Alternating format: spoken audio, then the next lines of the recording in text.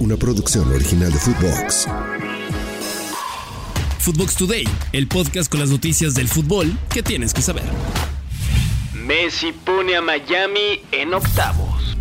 A pesar de que el juego se retrasó por condiciones del clima, Inter Miami le pegó 3-1 a Orlando City en el Clásico de Florida para seguir avanzando en la Leagues Cup. Messi apareció con 2 goles, al minuto 7 y al minuto 72. Joseph Martínez se encargó de marcar de penal al minuto 51 para así asegurar la victoria. Por parte de Orlando marcó César Araujo al minuto 17 y así poner el empate de manera momentánea. También vimos el debut de otra de las estrellas del equipo. Hablamos de Jordi Alba. Antes del partido, fue presentado ante la afición y el Tata Martino le dio sus primeros minutos en el Driving Stadium al 63 del partido. Para los octavos de final, el equipo del argentino enfrentará a Dallas. Antes de seguir con las notas, vayan y denle seguir a FUTVOX Today, califíquenos con 5 estrellas y escríbanos qué les pareció este episodio. Otro bético a la Liga MX. Así como Rayados, Cruz Azul estaría cerca de contratar a un jugador de Betis para mejorar su delantera. Esta ocasión hablamos del brasileño, ex de la Real Sociedad, William José. El 9 no logró quedarse con el puesto la campaña pasada en el esquema de Pellegrini. Solo jugó 28 ocasiones en la liga y marcó 2 goles. Por ahora, está haciendo pretemporada en suelo azteca con el equipo español, pero prensa en España da por hecho que Pellegrini no cuenta con él de cara a esta nueva campaña que está por iniciar en un par de días. William lleva 9 años en el fútbol de Europa y ha jugado en equipos como Real Madrid, Zaragoza, Las Palmas, Wolverhampton o los ya mencionados Real Sociedad y Betis. Ya veremos si la máquina del Tuca Ferretti termina contratando al atacante de 31 años.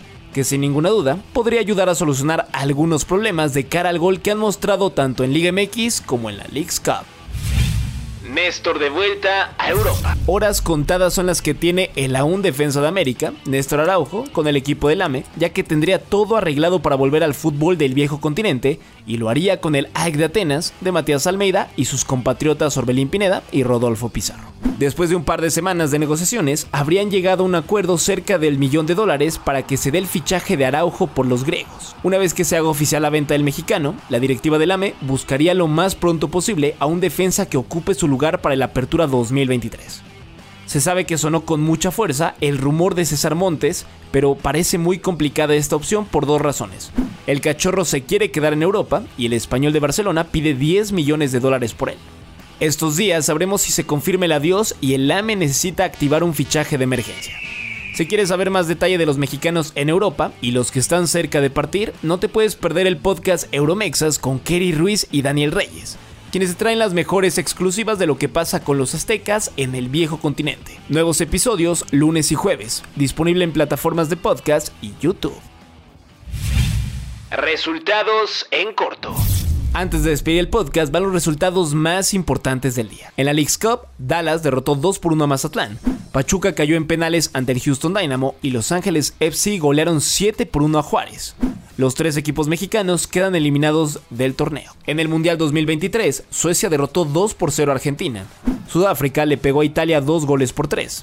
Francia goleó 6-3 a Panamá y Jamaica empató con Brasil 0-0. Con ese resultado, las brasileñas quedan eliminadas del torneo. En duelos amistosos, Chelsea empató 1-1 contra el Borussia Dortmund. Atlético de Madrid empató sin goles con la Real Sociedad en el Estadio de Rayados.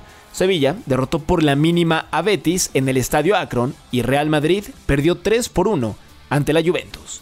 Eso es todo por hoy, nos escuchamos hasta mañana. Chao, chao. FUTVOX Today. Una producción original de FUTVOX.